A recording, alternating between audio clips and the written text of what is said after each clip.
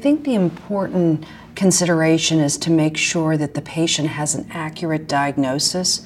In some research that was presented, they found that patients with ILD didn't have idiopathic pulmonary fibrosis, but they had other types of ILDs.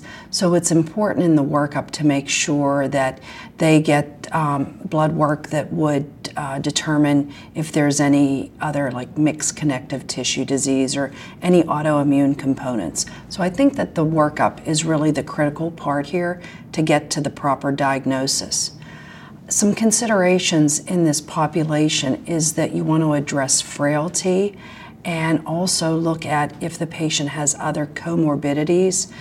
These interact together to cause symptoms for patients, and their symptom experience may be different, but our goals are to make sure they achieve the best quality of life. And so part of that is addressing symptom burden and using palliative care, early use of palliative care to help provide symptom management to reduce this burden.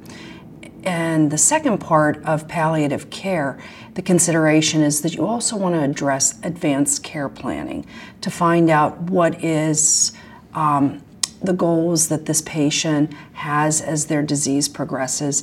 And more importantly, do they have a decision maker, and is their decision maker aware of what their goals are?